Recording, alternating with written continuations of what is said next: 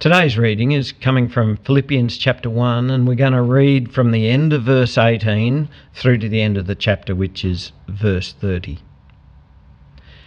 Yes, and I will rejoice, for I know that through your prayers and the help of the Spirit of Jesus Christ, this will turn out for my deliverance, as it is my eager expectation and hope that I will not at all be ashamed, and that with full courage, now as always, Christ will be honoured in my body, whether by life or by death.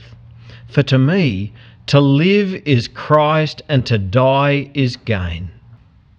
If I am to live in the flesh, that means fruitful labour for me, yet which I shall choose I cannot tell. I am hard pressed between the two. My desire is to depart and to be with Christ, for that is far better. But to remain in the flesh is more necessary on your account. Convinced of this, I know that I will remain and continue with you all for your progress and joy in the faith, so that in me you may have ample cause to glory in Christ Jesus because of my coming to you again. Only let your manner of life be worthy of the gospel of Christ, so that whether I come and see you or am absent, I may hear of you, that you are standing firm in one spirit, with one mind, striving side by side for the faith of the gospel, and not frightened in anything by your opponents. This is a clear sign to them of their destruction, but of your salvation, and that from God. For it has been granted to you that for the sake of Christ you should not only believe in him, but also suffer for his sake, engaged in the same conflict that you saw I had, and now hear that I still have. I'm going to preface the introduction to this message with a little bit of a warning. With what I'm about to say, some of you may be nodding in agreement, but there's probably a number who are going to be outraged. And if you're somebody who gets outraged by what I'm about to say, please stick with me, and hopefully we'll be on the same page by the end. In our wealthy, humanistic country in which we live, generally we value life far too highly. There you go, I've said it, and that might have ruffled a few feathers. We value life far too highly. But let me qualify that. We value our own lives, and we value the lives of our families, and we value the lives of our countrymen far higher than what we should. So, for instance, if you've ever purchased medication for your pet, whether it be a cat or a dog or a horse or whatever, you might have noticed, well, actually I'm pretty sure you would have noticed, and probably been a little bit cranky, that you had to pay so much for that medication, and you find yourself wondering, why can medication for a pet be so expensive compared to medication for myself? You'd reckon medication for humans should be more expensive. Well, the thing is, it is. What a lot of us don't realise is just how much the taxpayer subsidises our prescriptions. In 2017, the Pharmaceutical Benefit Scheme in Australia spent more than $2 billion on the top three most expensive overall medications. And all three of those medications are used to treat hepatitis C. So that works out to more than $10,000 per patient per year on that medication. And yet that's a relatively minor cost compared to other therapies that are funded under the Life-Saving Drugs program, which can cost more than $200,000 per person per year for the rest of their life. And of course we cry foul if the government, and which is actually the taxpayer, if we don't pay that $200,000 to keep an individual person alive for a year. And yet, do we ever consider what that $200,000 could do in the third world? It could immunise thousands of third world children who continue to die of preventable diseases every year. How much do we value a life? And why do we value the lives of ourselves and of those who are close to us much more than we value anybody else's life? I don't think this has ever been more topical for us and for our generation than what it has been over the last few months.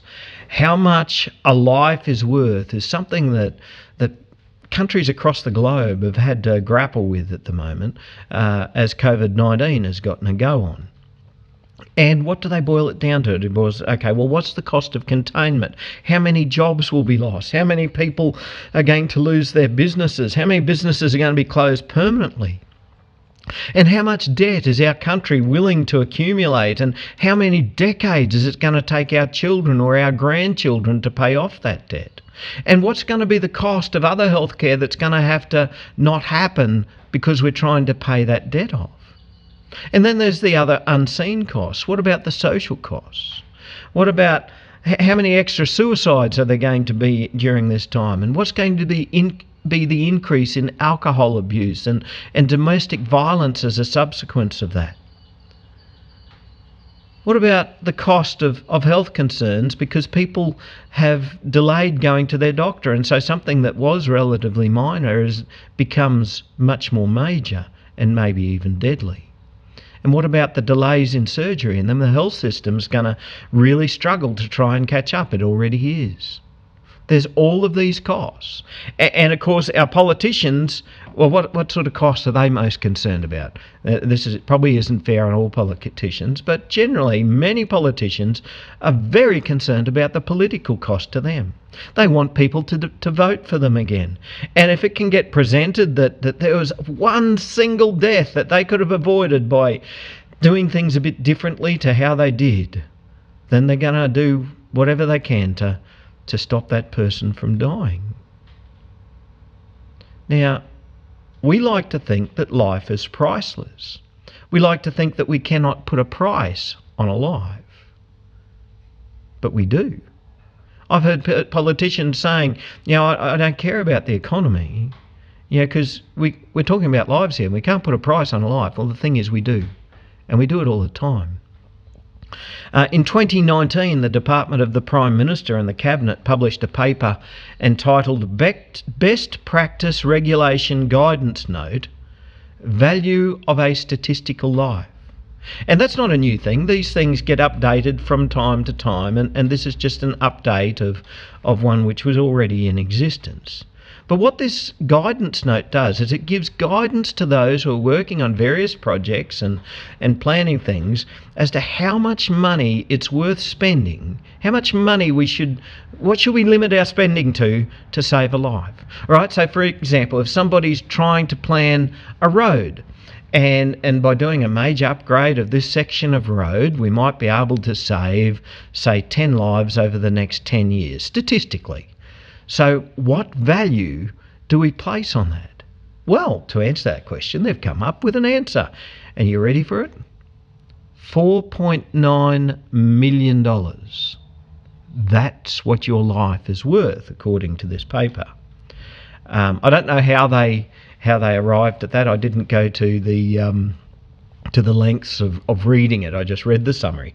$4.9 million is what they value a human life at in Australia, or $213,000 for one extra year of a human life.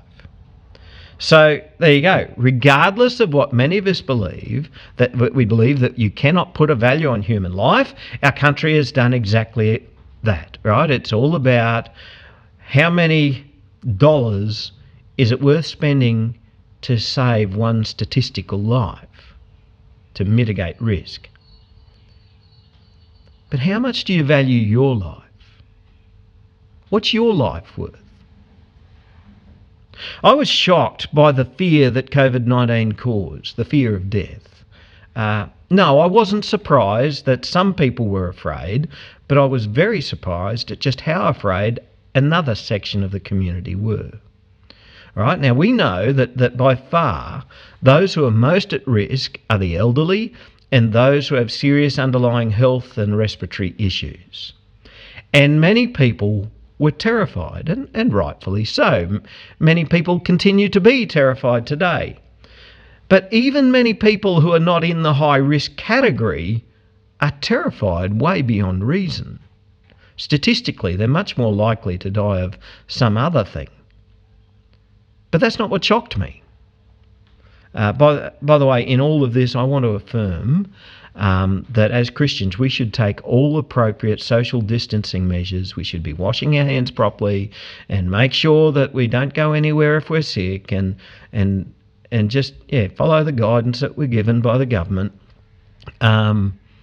Because as Christians, we should be loving other citizens, and we should be caring for those who are most at risk. So I just wanted to say that. Okay. But what did shock me was how many people who claimed to be Christians who were terrified that they might catch the virus. I was also shocked at the selfishness of hoarders, amongst whom some are the people of God. Let me be very clear here. The people of God should not be hoarders. In fact, we should be the exact opposite. If we see that our brother or sister is in need and we have 2 rolls of toilet paper and they have none, then we should give them one of our rolls of toilet paper. We are not to be hoarders. But the most shocking thing was to see Christians.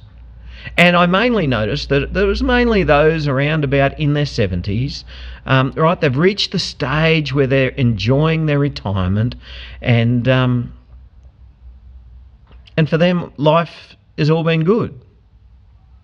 But all of a sudden, the statistical probability of their death has increased. Right, so even though God has promised us 70 years and 10, we've sort of living in Australia because we are such a wealthy nation and because we have such good health care. Most people are living well beyond that, and most people are now planning to live for 70 years or 70 years and 10, or maybe even 50 years. And so we get to our 70s. And we think, wow, this is the enjoyment stage of my life. This is when I get to go and do things that I want to do. This is when I can reward myself. And all of a sudden, the prospect of that was put at risk. And some people, even people of God, were terrified that they were going to lose it. How do we value life? And some of you will probably be shocked that I'm even talking about this, because throughout history, we Christians, we do have a very high value of life. And God has instilled that into us. It's Christians who heal the sick in Jesus' name. It's Christians who built the first hospitals. It's Christians who opposed the evils of slavery. It's Christians who give food to the starving. Today it's mainly Christians who defend the lives of the unborn, and it's mainly Christians who stand with the sick and the dying against the dangers of euthanasia. As Christians, we do value life, and it is right to value life. But what about our own lives? Last week, we talked about having an eternal perspective. And this week, for disciples of Jesus, Paul puts physical life and eternal life into a proper perspective. A famous verse, which is not often quoted by those who follow a prosperity gospel, but a famous verse nonetheless, is verse 21. For to me, to live is Christ, and to die is gain. What a brilliant summary of living with an eternal perspective. And if that's the summary of the Christian perspective of life and death, the perspective of an unbeliever can often be summed up as, to live is for me, and to die is to lose everything. And yet, the way that some Christians fear death and the way that some Christians hold on to dear life for all that they're worth, that could very well be their motto. To live is for me, and to die is to lose everything. And my prayer is that today the Holy Spirit would take us from that worldly perspective of living for ourselves, and if we die we lose everything, and take us away from all of the selfishness that entails. And I pray that the Holy Spirit would give us the attitude that Paul had. For to me, to live is Christ, and to die is gain. Okay, so as Christians, the pinnacle of our life, what we are aiming for, is death. When we die, we get to go to be with Christ. Now, there's nothing better than that. Woohoo, let's die. Okay, but that's what our faith is looking forwards to, being in glory with Christ. And yet, with that in mind, some folk become so heavenly minded they're of absolutely no earthly use. Right? They view this life as a mere waiting room to get them to heaven. And they're just killing time, passing time, just waiting until they can get the chance to go to be with Jesus. And that, my friends, is what I'm calling, it's a form of spiritual selfishness. I'll live through this life until I can be rid of this life and be with Jesus. And such people are so heavenly minded, they're of no earthly use. But what about the example of the life of Paul? Even when Paul was in prison, he didn't have the view that prison was his waiting room until he got to be with Jesus. As a disciple of Jesus, Paul's life, even though he was in prison, was to be full of life for Jesus. We saw that last week with the way that he was sharing with those around him and preaching to his guards and writing letters to the churches. So he was living life to the full for Jesus. But he was very honest with the turmoil that he felt. If Paul had to make a choice, what would he choose? He says, my desire is to depart and to be with Christ, for that is far better. But the flip side of that is not dying just yet is necessary for others. While Paul continued to live, he could continue to preach. And while he continued to live, he could continue to be a witness for Jesus. And he could continue to encourage his brothers and sisters in Christ, those ones who were right there in the town where he was. And in this letter, he's encouraging the ones in Philippi. And he wrote other letters to encourage Christians in other places.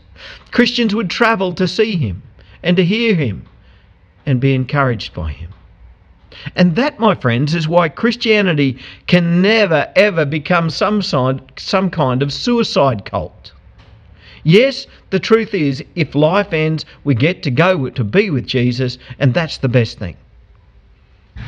But we can't just end life. Why not? Because that is immensely selfish.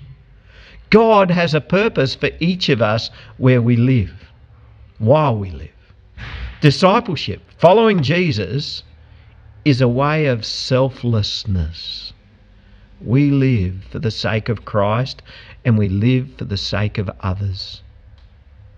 And so no matter how much pain you're in, and you might be in a fair bit of pain, it might be physical pain, it might be emotional pain, it might be relationship pain, or psychological pain, or torment. No matter how much pain or torment we are in, we suffer through the torment for the sake of Christ. And this isn't something that we have to do on our own. Paul knew the Philippian church and others were praying for him for his deliverance. And sometimes we might be going through stuff and we might feel like we're all alone. We are not alone. You are not alone. When your brothers and sisters in Christ know your need, they will pray for you. And if you're someone who's listening to this today and if you are in the world of pain, world of torment, and you're suffering, I urge you, please don't try and go through this alone. Sometimes we try and keep our troubles to ourselves because we don't want to burden anybody else with it, or we might feel really private and we don't want somebody else to know that we're not perfect. Oh, get over it. God has designed us to be a people of God who love one another and care for one another, and we carry each other's burdens, and we help each other in our times of need, and we pray for one another so that God can do his amazing comforting and healing work in our lives. And if you are listening to this today and you're connected to a local church, I do hope you are connected to a local church. It's good of you to... I'm glad you found Bush Disciples and you're listening to this today, and some people find it helpful for additional teaching. But please don't let this replace your local church. There are Christians in the community where you live, where God wants you to be connected. So please get involved in your local church. Share your need with them and ask them to pray. And you can share your need with us here in our church. We will pray for you too. It's easy to contact us. You'll find us on www.bushdisciples.church and you'll find our contact details. Just give us a call. Introduce yourself. We'd love to get to know you. We'd love to hear from everybody who's listening to this. There's lots of people we don't know who are listening. But we'd love to pray for you too. So share it with your church and they'll pray for you. Paul said in verse 19, "For I know that through your prayers and the help of the Spirit of Jesus Christ, this will turn out for my deliverance." Paul knew that God was going to answer those prayers and that he was going to be delivered. He didn't know whether that deliverance, what that deliverance was going to look like. He didn't know that if he was going to be released from prison, like what had happened at Philippi, or whether he was going to be executed, which he eventually was. But either way, Paul's faith and his eternal perspective understood either of these options, both of these options, as deliverance. What's the worst thing that they could do to Paul? Kill him? Well, that'd be tough, wouldn't it? He'd get to go straight to be with Jesus and he'd be delivered. And so Jesus could deliver Paul through release from prison, or he could deliver Paul through death. Either way, Paul would be delivered. Now, I'm reminded of Shadrach, Meshach and Abednego. We read about these guys in the book of Daniel in the Old Testament. When they refused to bow down and worship Nebuchadnezzar, or the idol of Nebuchadnezzar, and he threatened to throw them into the fiery furnace. This is what they said. This is coming from Daniel chapter 3, verse 17. "If this be so, our God whom we serve is able to deliver us from the burning fiery furnace, and he will deliver us out of your hand, O king. But if not, be it known to you, O king, that we will not serve your gods or worship the golden image that you have set up." All right, there's the faith. God will deliver us out of your hands. He's able to deliver us from the fiery furnace. But even if he doesn't, we will be delivered. There's the faith. The pinnacle for them wasn't this earthly life. The pinnacle for them was to be delivered into eternity with God. And that's the same faith that Paul had. But that doesn't mean that it's going to be an easy ride. It takes courage. I do hope you realise that Christianity and being a disciple of Jesus isn't something for wimps. To be a follower of Jesus takes courage. It takes immense courage. Paul said, "With full courage, now as always, Christ will be honoured in my body, whether by life or by death." You see, the thing is with courage isn't limited to big, strong men. A young, faithful child can be more courageous than a big, burly warrior. You know, it might seem all very academic for us to be considering this question now, that if we were in the position of Paul, would we remain faithful to Jesus? And you might feel about yourself, well, I just couldn't be strong enough. Well, the thing is, we don't need to be strong enough. We just have to have courage. And when we have courage, the Lord will be our strength. You know, Jesus promised us that he would fill us with his Holy Spirit. And if there's one thing that I know we can be sure of, it's that the Holy Spirit will never deny Jesus. He will keep us faithful as long as we trust in Him, as long as we have courage. We can have every confidence, we can have every determination that we will never ever deny Him. It's not about our strength, it's about God's strength. We just have to have courage and an eternal perspective. Righto. So whether we live or whether we die, the point is for Christ to be honoured in our bodies. For Christ to be honoured in life, and for Christ to be honoured in death. For Christ to be honoured in our bodies. How do we honour Christ in death? Well, first of all, we honour Him by not grasping onto this life and holding on to this life as if it's the most valuable thing that we have. And we honour Christ by remaining faithful to Him, even if it leads to execution, martyrdom, death. So we honour Christ in death, but we also honour Christ in life. What's that look like? Well, Paul summed it up as fruitful labour.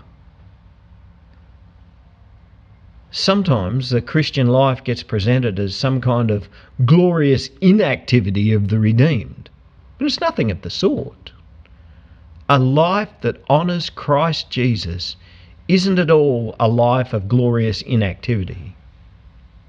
If it's better to die and to be with Jesus, why do we live now? Well, it's for the benefit of others, through our fruitful labour. The Lord has given each of us gifts, and some of us go away and bury our gifts and our talents. We're not to do that. We're to be using them for the Lord.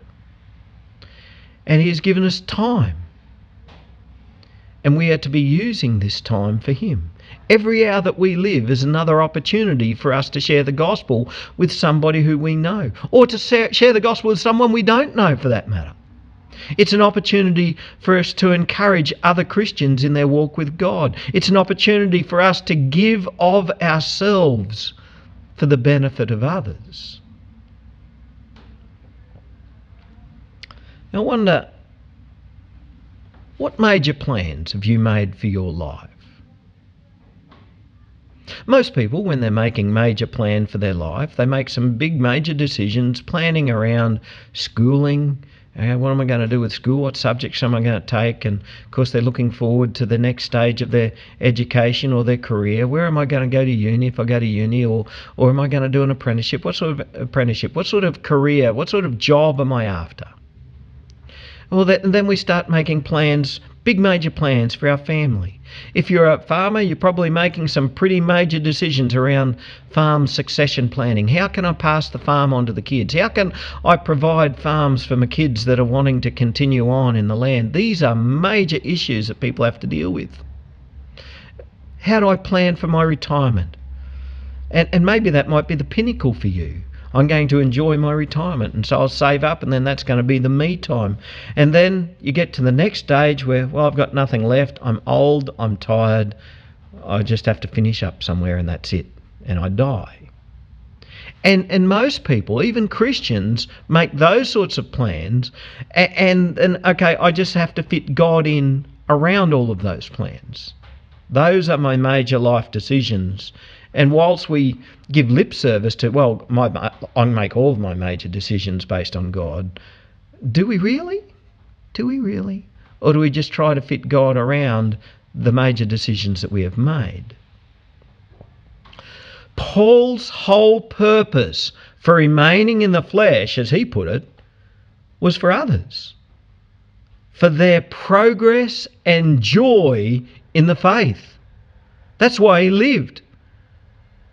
For their progress and joy in the faith. Now I wonder, how many big major life decisions have we made where that would ever get a look in? I'm going to make this major life decision for the progress of your joy and faith. Has that ever happened? Right? So that's Paul's plan for himself, to honour Christ. In life and in death, he wants to honour Christ. But what's his hope for the Philippians? Well, it's pretty much exactly the same. In verse 27 it says, "Only let your manner of life be worthy of the gospel of Christ." That's his hope, and that's a pretty worthwhile sort of a hope, isn't it?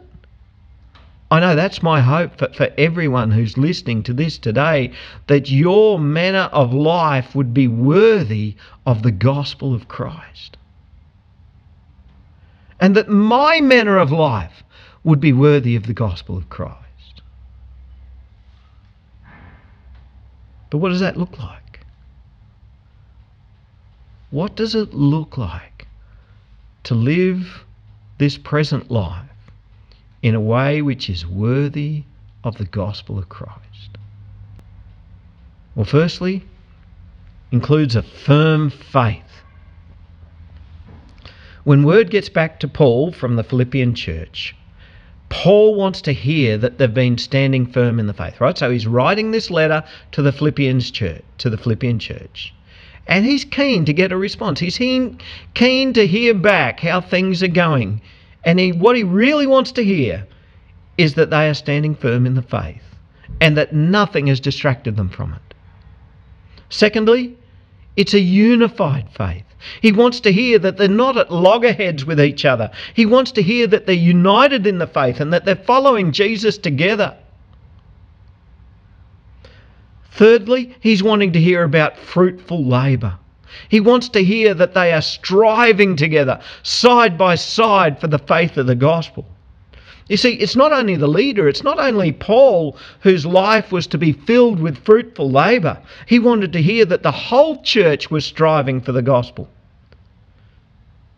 Now, we preachers, I'll let you know a little secret here. We're very scared of what other people might think of us. And so we usually take extra special care that in our messages that we don't want to tell people to work harder. We don't want to tell people to be better.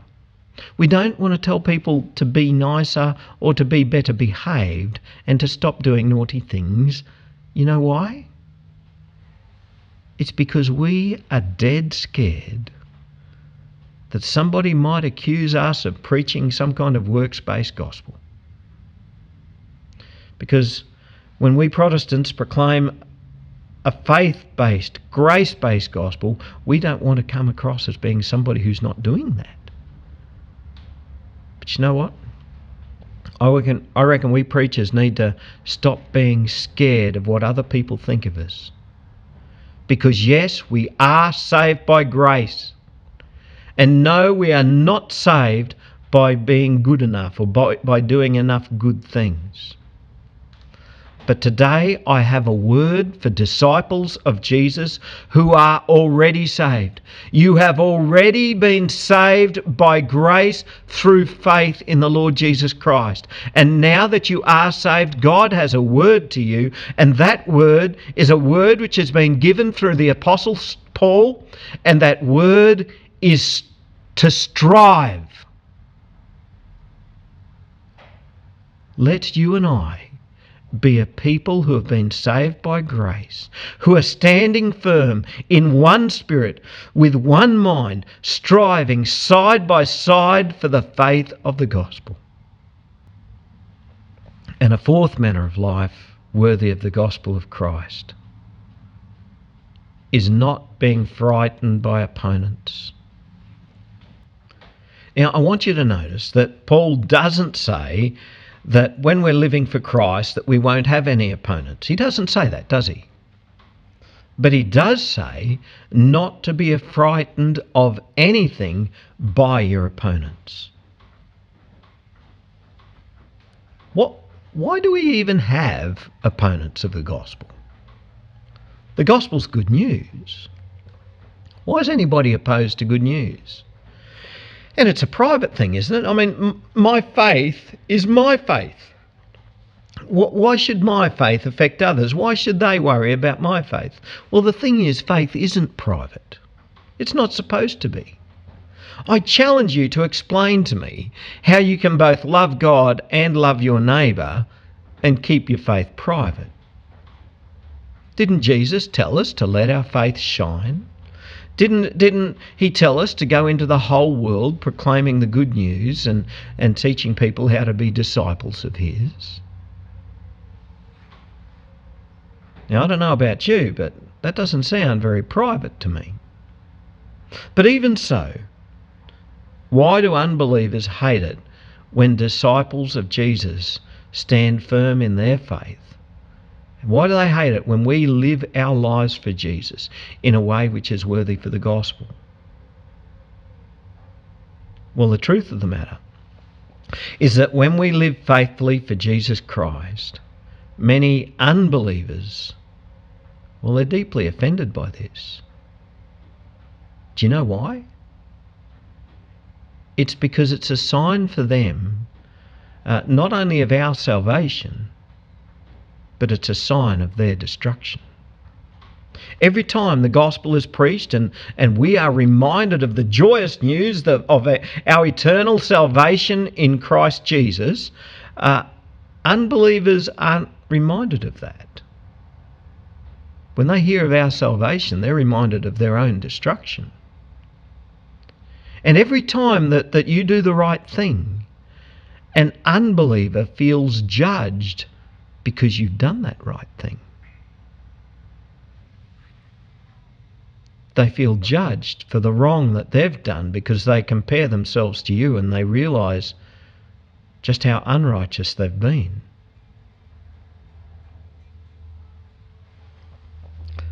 Whenever your behaviour is evidence of the eternal perspective that you hold, an unbeliever becomes more aware of the shallowness of their perspective that is limited to this present earthly life.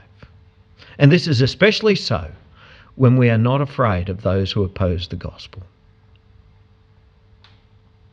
Paul says this is a clear sign to them of their destruction, but of your salvation, and that from God. You know what? There is no need for us to be afraid. We have a very special privilege, you and I, as disciples of Jesus. Not everybody gets this privilege. It's something which is reserved for disciples of Jesus. And so unbelievers miss out on this privilege. But we have it. Verse 29.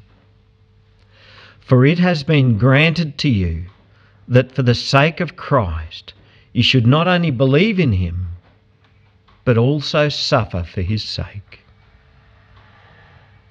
Do we understand this? When we suffer for the sake of Christ, this isn't at all a sign that we've taken a wrong turn. It doesn't mean at all that our faith hasn't been big enough and so now we're going to suffer. To suffer for Jesus is a privilege. This week I read the story of a 22-year-old lady in India, a lady who converted from Hinduism to Christianity. And she discovered Jesus. But when she found the God who loved her, her village despised her. She was beaten and she was kicked out of her village. But she's ended up going to a Bible college, Bible school, and when she's asked what she would like to say to Christians in Australia, she said, "Don't be afraid when persecution comes to you. It's part of Christian life. It's a privilege to be persecuted. Don't become sad or discouraged. Please pray that God will help me live up to my vision, to share his word with unbelievers, especially in my village, but also other places where God's word is opposed. I also have a deep desire that my father and brother come to faith." Makes it real, doesn't it? And you can read story. We can find lots of stories like those. I find stories like that on the website of Open Doors in Australia. And these people that we read about, when we hear the stories of how they've stood strong for Jesus in the face of persecution, and even the stories of those who have died for Christ rather than deny him, these stories are an inspiration for us, as Paul was an inspiration for that church in Philippi. And just as that church in Philippi, just as Paul was writing a letter to encourage that church in Philippi, we can hear the stories of Christians today who want to encourage us.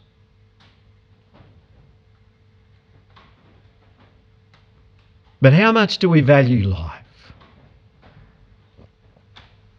Are we living a short-term worldly perspective so that, well, I live for me, and when I die I've lost everything? Is that the way? That mightn't be what we know in our heads, but in the way that we live and in the fears that we have, does that betray us? Or are we living with an eternal perspective like what Paul had? To live is Christ, and to die is gain. To live is Christ, for now I will labour for him. I will strive for him, because God has me living for a reason. But when the time comes, I will not deny him. And I will not hold too firmly to this life. I'm not going to act as if this is the most valuable thing I have, because it is not. I long to be with Christ. To live is Christ. To die is gain. Let's pray. Heavenly Father, we want to thank you that you've given us a glorious eternity to look forward to. And yet, Lord, we confess that many times and in many ways we're not any different to the world around us. We get fixated on a short-term stuff and we hold too tightly to this life. Lord, our prayer is that you would fill us with your Holy Spirit. And our prayer is that for us to live is Christ and to die is gain. Lord, while we live, may we live lives of fruitful labour. May we strive to serve you. Give us courage, Lord, that we would share the gospel and that we would encourage other Christians in the name of Jesus. And Lord, even when persecutions come, give us strength that we would not be deterred. And Lord, at this time when so many in this world are terrified, Lord, give us an eternal perspective, that we would know that this life is not the most valuable thing that we have, but you are. Lord, help us to live every day of our lives in a way which is worthy of you. Lord, we long to be with you, but we ask that until that time, that we would live as your faithful witnesses on this earth. Amen.